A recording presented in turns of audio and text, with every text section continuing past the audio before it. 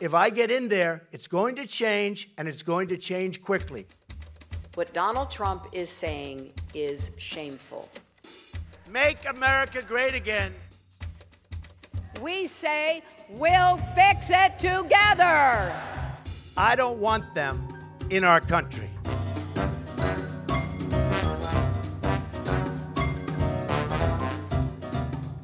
Hjertelig velkommen til denne aller første live-utgaven av Trump eller Clinton, en podcast om USA-valget. Produsert av Dagbladet i samarbeid med Kjør Debatt AS. Vi befinner oss på Thon Hotel Opera i Oslo på Norsk Redaktørforenings høstmøte, så det er naturlig først å si hjertelig velkommen til dere som er til stede her.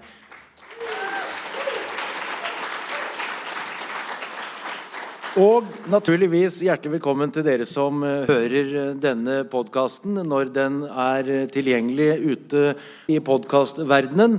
Og så er det enda mer, jeg snur meg nå mot TV-kamera, for dette er faktisk også direktesendt TV på nettsidene til Norsk Redaktørforening. Så altså nå er det virkelig live. Jeg er Erik Vold, jeg er da podcastleder, og så er jeg også da daglig leder i Kjør Debatt. Sammen med meg her i vårt studio i Oslo har jeg Bjørn Hansen, tidligere NRK-medarbeider. Ole Moen, tidligere professor i Nord-Amerika-studier og nåværende leder av AmFact, Amerikafakta. Og dette er altså to meget beskjedne herrer. Vi snakker altså om, jeg vil påstå, eller kanskje de to fremste ekspertene på USA og på amerikansk politikk. Men da blir du forbannet, Ole, fordi at du liker ikke det at jeg kaller deg ekspert. Nei, unnskyld. Nei, jeg er ikke så begeistret, for ingen er ekspert på Amerika, og nå er det så mange eksperter rundt omkring. Det var jo en ambassadeansatt som sa at det er den minst beskyttede titelen i Norge for tiden, USA-ekspert. Så det er jo gjerne slik at disse ungdommene som finner sin informasjon fra internett, og så slår de opp et par lenker, og så er de ekspert. Og det vil jeg helst ikke være. Så jeg kaller meg kjenner, det er litt skummelt det også, men det får gå. Hva med deg, Bjørn? Du liker ikke å være ekspert, du heller? Du er jo det. Nei da, det er ingen, altså når det gjelder det amerikanske valgsystemet og amerikansk politikk, så finnes det ikke en eneste ekspert i hele verden som kan dette. Det er så variert og så komplisert at man må bruke et helt liv antagelig bare på å gå gjennom alle de ordningene som finnes når det gjelder valg i USA. Helt siden vi begynte dette prosjektet, Bjørn, så har du vært krystallklar på at det er bare ett eneste mulig utfall på dette valget. Det er at Hillary Clinton blir USAs 45. president. Er du like brennsikker på det fortsatt? Jeg tar sjansen på å si at det er jeg. Jeg kan ikke se hvordan Donald Trump vil være i stand i løpet av disse dagene som gjenstår til å innhente det forspranget Hillary Clinton har i en lang rekke vippestater, hvor hun leder meget klart, pluss at hun leder på de nasjonale målingene fortsatt med 3%. Det er en situasjon som ikke lett lar seg endre i løpet av få dager, og dessuten 22 millioner amerikanere har allerede stemt. Det er 1/4 av velgerne i stater som Florida og North Carolina. Så mye har skjedd allerede i dette valget som nok peker i en avgjørende retning, mener jeg, mot Hillary Clinton. Hva med deg, Ole? Du har også vært ganske sikker, men ikke fullt så skråsikker som du. Jeg sa for 2 år siden at Hillary Clinton ville bli den nye presidenten på grunn av mangel på motstand. Og det holder jeg fast ved egentlig, men jeg har jo vinglet litt da, for det har jo skjedd så mye rart i år. Jeg kaller dette valget, eller hele kampanjen, en enorm situasjon. Det er uvanlig, det er ikke bare uvanlig, men det er altså helt på siden av hva som er vanlig i amerikansk politikk, og jeg har holdt på med det nå i hvert fall siden 1963. Så Men jeg tror at selv om det nå at det litt jevnere enn det så ut en stund, så tror jeg Hillary kommer til å trekke det lengste strå. Men det jo ikke bare presidentvalg det gjelder jo mange andre valg som jeg ser på som nesten like viktige. Bjørn, du sa i den aller første podcasten i denne serien at det en skandale hvis Donald Trump skulle bli president, sa han. Ja, og det holder jeg fast ved. Hvis noen sier at det vil være et rimelig utfall av amerikansk politikk, så vil jeg gjerne få det mennesket undersøkt mentalt. Man står for holdninger som går på tvers, ikke bare av anstendighet, men på tvers av demokrati, på tvers av folkerett, på tvers av den amerikanske grunnloven. Jeg kan ramse opp en rekke tilfeller hvor man uttaler seg på en måte som strider mot helt elementære grunnsetninger i et demokrati. Villmann et begrep du har brukt, Ole. Ja, jeg mener det. Altså, det jo ikke noe linje i det han sier heller. Han snakker jo ikke sammenhengende setninger, det en ting, men han motsier seg selv til stadighet også. Jeg gikk gjennom hans utenriksprogram. Han har jo ikke offisielt utgitt noe, for han sier at jeg skal være uforutsigbar. Jeg gir ikke bort ideer til fienden. Men halvparten av de postene han har ført opp der gjennom setninger som han har kommet på til pressen, selvmotsigende. Så at det noe linje i det han står for. Nå sier jo hans ghostwriter for den såkalte selvbiografien at han har et attention span på 10 minutter. Og det har vi sett også i debattene, at den første halvtimen så har han, selv om han hadde gått litt nedover etter hvert, så har han holdt bra, men så det slutt. Så han blir bare, da denne forfatteren prøvde å intervjue ham, så ble han aggressiv og lei etter 10 minutter, sa han. Og det ikke så godt tegn for en såkalt president i Forente Stater, verdens eneste supermakt. Faste lyttere av podcasten Trump eller Clinton vil nå lure på hvor i all verden det blitt av Marie Simonsen, Dagbladets medarbeider og vår Dagblad-medarbeider og utsendte. Hun har vært på reportasje i USA nå de siste par ukene, men det fjerde medlemmet av denne podcastgjengen. Hun akkurat nå inne i et fly på vei fra North Carolina til Ohio, og derfor ikke med oss, men hun har sendt oss denne rapporten for bare litt under en halv time siden. Hei, vi i Charlotte i North Carolina, på flyplassen som dere kanskje ser. Her litt tidlig i morgen. Og så skal vi videre til Ohio, enda en vippestat, for å se på Hillary Clinton. Og det har vært noen ganske dramatiske døgn nå i den amerikanske valgkampen. Du trodde jo knapt at det skulle bli enda mer spennende, men det har det klart å bli med, i og med at FBI kom med den bomben de kom med på fredag, hvor de sa at de hadde funnet nye e-poster som kanskje har noe med granskingen av Hillarys e-poster. Og det har jo ridd henne som en mare. Det har vært det ene punktet som liksom Donald Trump har hakket og hakket på henne gjennom hele valgkampen, og som kanskje har en viss effekt på velgerne hennes. Jeg tror jo ikke akkurat at Donald Trump-velgerne blir mer eller mindre overbevist av dette her, for de nok villige å ha henne fengslet alle sammen, men Hillary-velgerne kanskje blir litt trette og leie av dette her, og de som ikke har bestemt seg nå, det ikke mange igjen, men de blir også kanskje litt lei. Så det veldig spennende å se hva som skjer. FBI-sjefen Jim Comey i kryssild. Han får kjeft fra alle hold. Til og med republikanerne også mener at dette brevet han burde ha gitt mer informasjon. Men uansett, gjort gjort og smist smist, og nå det denne situasjonen som Mange tror jo at det ikke vil ha så stor effekt, fordi at alle har hørt om disse e-postene i evigheter, og de lei av det og ferdig med det på en måte. Men meningsmålene i dag tyder på at Donald Trump har tatt inn på litt grann. Om det skyldes bare at han var i bevegelse før disse FBI-avsløringene, Men litt tettere racet blitt, og det blir veldig spennende den siste uken. Så følg med. Marie Simonsen der fra Charlotte, North Carolina. Hvor alvorlig denne situasjonen, Ole? Kan disse nye diskusjonene, disse avsløringene da få noen konsekvenser? Ja, det er vanskelig å si. Det var et veldig uheldig tidspunkt, og jeg tror kanskje ikke det vil ha noe utslag på presidentvalgkampen, men det kan være mer virkning på nedover i lista, på senatvalg og på representantenes hus. Men det brudd på vanlig protokoll i Justisdepartementet. Man har klare regler der som sier at man ikke skal sende ut slike ting så sent før en føderal valgkamp, eller valgdag. Og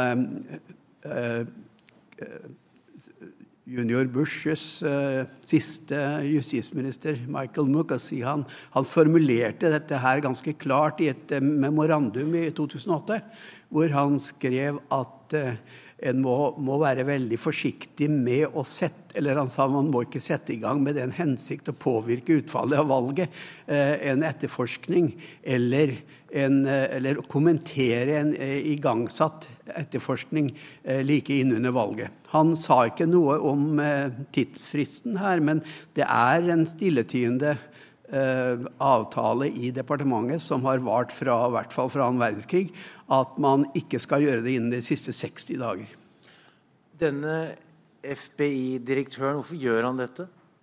Det ikke godt å si. Det mulig at han under et indre press i FBI, fordi han i juni sa at Hillary Clinton ikke har brutt loven. Hun har opptrådt meget uforsiktig, men ikke brutt loven. Og det nok et segment innad i FBI som mener han kanskje skulle ha reist tiltale mot henne, noe som ville vært i og for seg meget oppsiktsvekkende.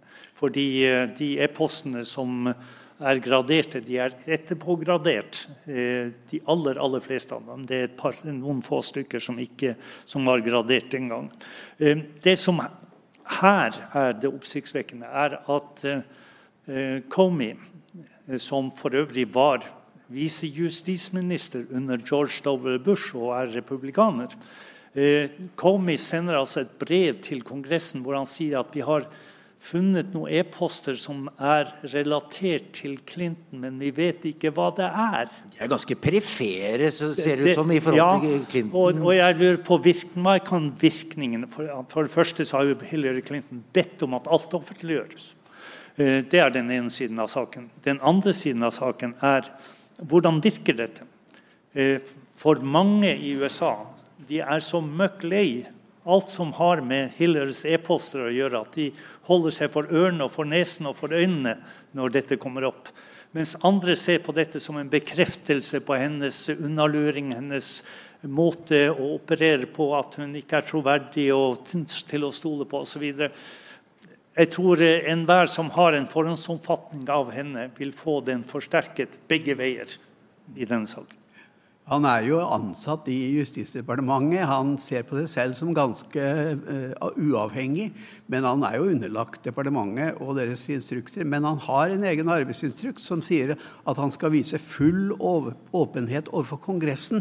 Og det han dekker seg bak. Og der heter det i instruksen at hvis det statements som da unøyaktige, og det kommet nye fakta på banen, så må Kongressen blir gjort oppmerksom på det. Men det da fakta, og her det jo ikke fakta som sagt. Han sier jo at vi vet ikke om dette relevant, eller om det har noen betydning. Så han har snakket ut av begge munnvikene, og det det som hovedkritikken imot ham. Da. Det kan jo være en e-post hvor det står god jul og godt nyttår. Jeg mener, ingen vet hva som står i disse e-postene, og det en ganske alvorlig antydning at her foreligger det kanskje kriminelle forhold, når det kanskje ikke gjør det. Nå det altså en uke igjen til valget. Hva tror dere kommer til å skje i denne saken nå i de dagene som igjen? Nei, nå tror jeg at han har brent seg såpass at han gjør I hvert fall ingenting. Han har jo blitt bedt om å komme på banen og si noe mer om hva dette innebærer. Men dette det jo et stort antall poster og e-poster, og det vil jo ta lang tid å saumfare, han har sagt. Så ingenting vil skje før valget her, men det vil jo kaste en skygge over hele prosessen, og ringvirkningene rundt omkring I delstatene vet vi ingenting om. Det kan jo være at demokratiske velgere som liksom vaklevorne kanskje sier nei, søren, det så ille, så stiller ikke opp. Så for nå det faktisk, blant svarte velgere det 17% mindre frammøte nå, eller registrering, enn det var I 2012. Og det ganske foruroligende, så hun trenger jo alle frammøte der, Hillary, så der skal vi ikke se bort fra at det kan ha en virkning, men nå sier en del observatører at faktisk det virker motsatt også, at folk sier, dæven, og unnskyld uttrykket, men at vi stiller opp nå, for nå trengs det. Ja, nei, altså, virkningen av denne type ting nok så ukjente, men vi skal være oppmerksom på at det tar tid for en del sånne ting å synke inn. At Donald Trump besværer seg over dette og kaller dette den største skandale siden Watergate og så videre. Vel, bare han ventet å si noe annet. Det jo spørsmålet. Mens jeg har jo sett andre tidligere visejustisminister fra republikanerne gå ut og si at det Comey har gjort I strid med de regler og de sedvaner som foreligger for FBI og Justisdepartementet. Men Marie var inne på det, altså dette at det jo tegn som tyder på at dette førte en viss fremgang for Trump da, men igjen, du tror ikke at at det skal mer til enn som så? Ja, altså det som har skjedd jo ikke først og fremst at Hillary Clinton har sunket I meningsmålingene. Det jo det at Trump har økt I meningsmålingene. Dels ved at han har tatt stemmer fra de to uavhengige, eller de to små kandidatene, og dels at republikanere har vendt tilbake til pollen og vil stemme på han. Men Hillary holder seg tett opp under 50-tallet I oppslutning, og selv Nate Silver I 538, som kanskje på en måte det mest profesjonelle nettsted og beregningssted for valgsjansene, holder jo på at det 79% sjanse for Hillary-seier og 21% for Trump. Og New York Times I dag hadde 90% for Hillary Clinton og 10% for Trump. Altså hvordan dette skal endre seg på en uke, ja, det skulle jeg gjerne se. Men jeg beredt til å ta alle de hånsord som måtte falle over meg hvis Trump skulle vinne. Ole?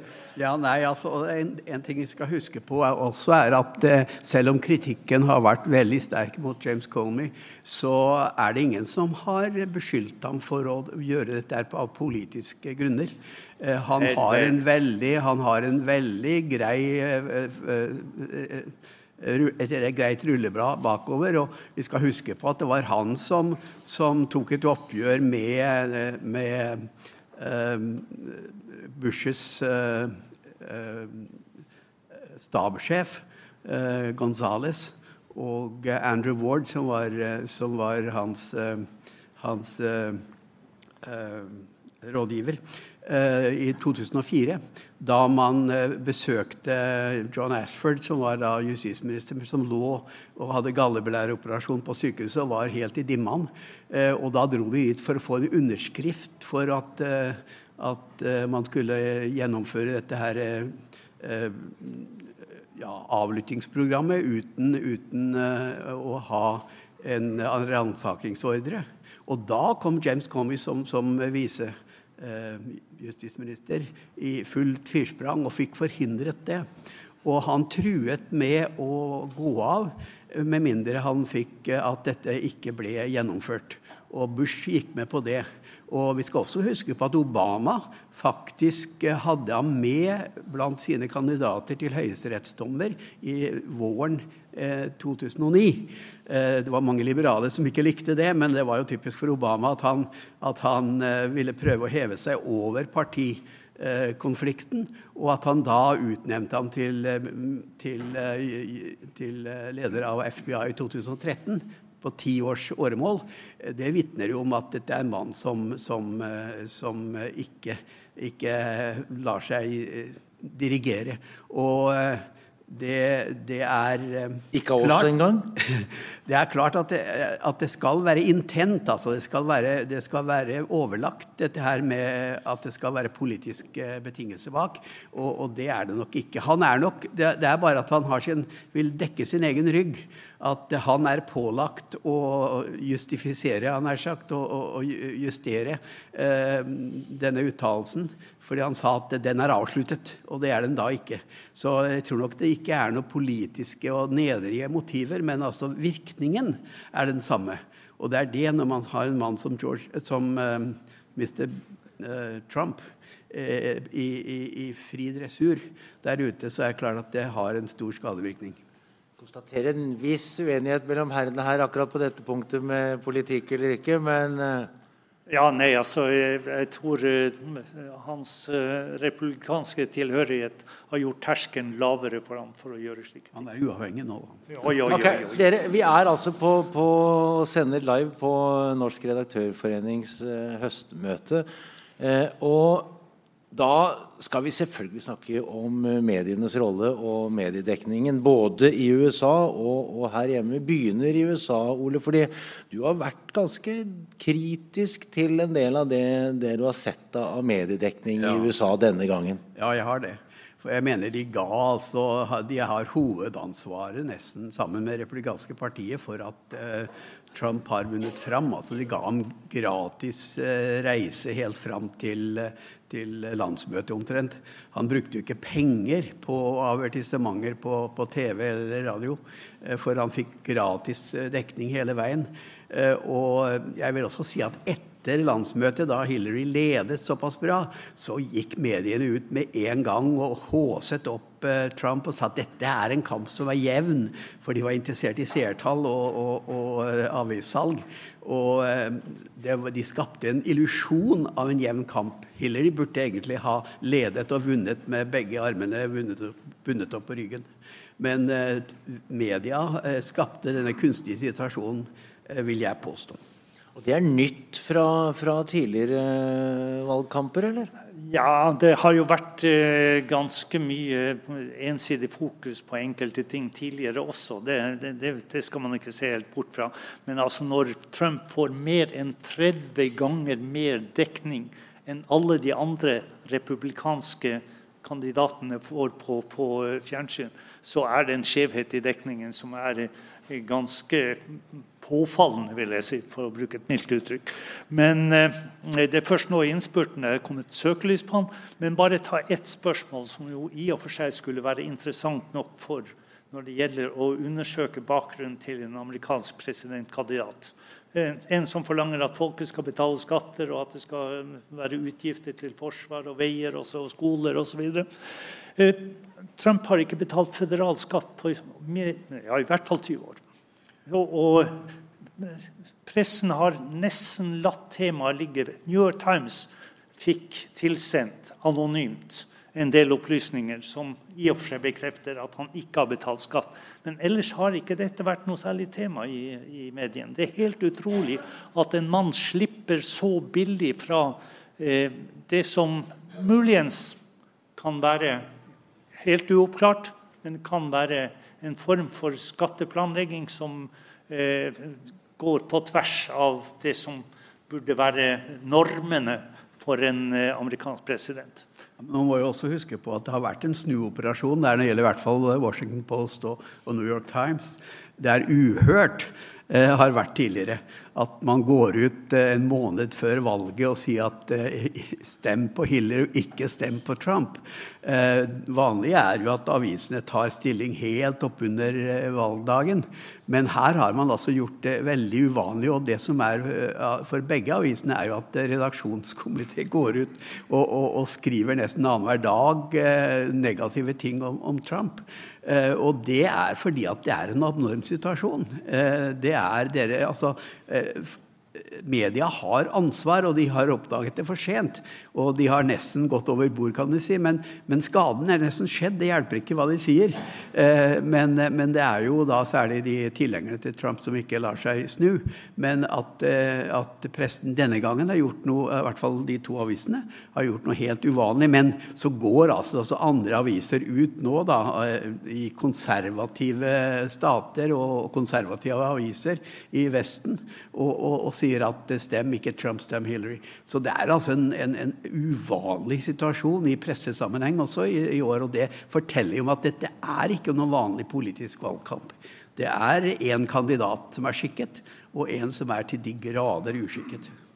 Ja, det altså det som slår meg når jeg går gjennom både New York Times og jeg går gjennom artikler fra masse av andre aviser utover USA hver eneste dag.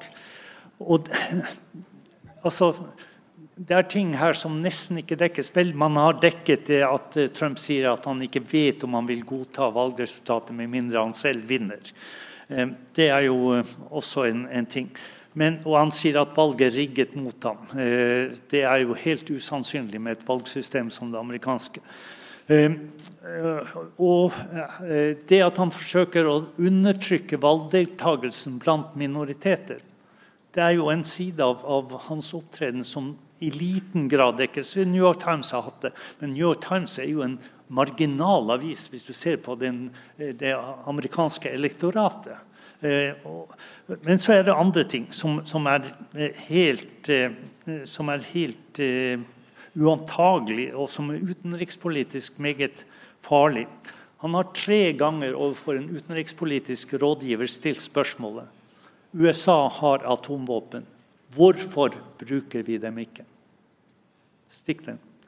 Han har gått inn for spredning av atomvåpen til blant annet Japan og Sør-Korea, I strid med ikke-spredningsavtalen som USA selv står bak.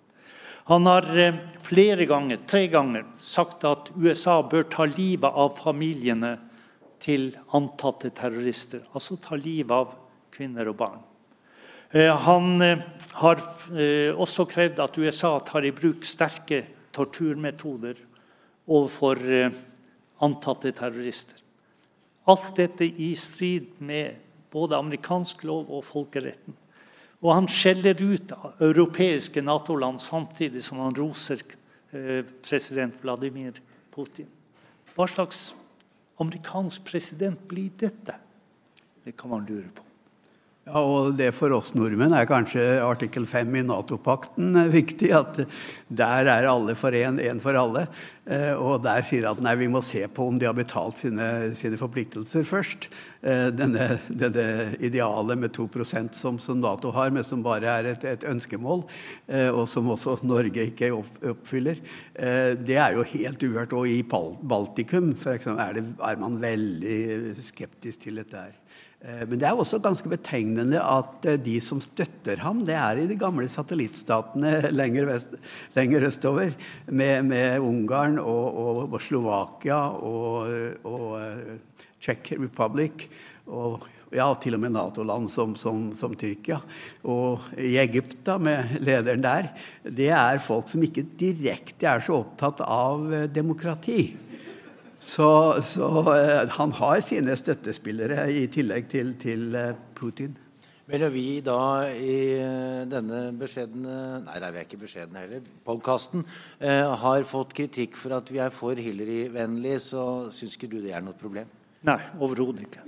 Altså, man må jo ha lov til å vurdere disse ting ut fra sakens fakta.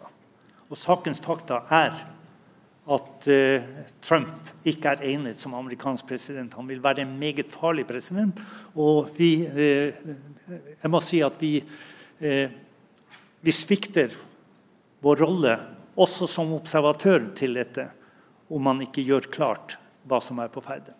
Noen få ord til slutt, da, for du ga stikkordet nå, Bjørn, altså vår rolle, og her sitter vi med norske redaktører i et stort antall på Norsk Redaktørforenings høstmøte. Hvordan vurderer du da den jobben de har gjort, og norske medier har gjort i denne valgkampen? Norske medier har jo gitt ganske bred og god dekning. Jeg savner kanskje en del mer dybde i dekningen, utover den kvinneforakt og de mer oppsiktsvekkende uttalelser som Trump har kommet med. Hillary Clinton har jo, man har på en måte likestilt Hillary Clinton med Trump ved å si at dette et valg mellom pest og kolera. Det slett ikke noe valg mellom pest og kolera. Det sånn noenlunde anstendighet. Jeg sier noenlunde anstendighet på den ene siden, og pest og kolera kombinert på den andre siden. Det jeg for eksempel har savnet.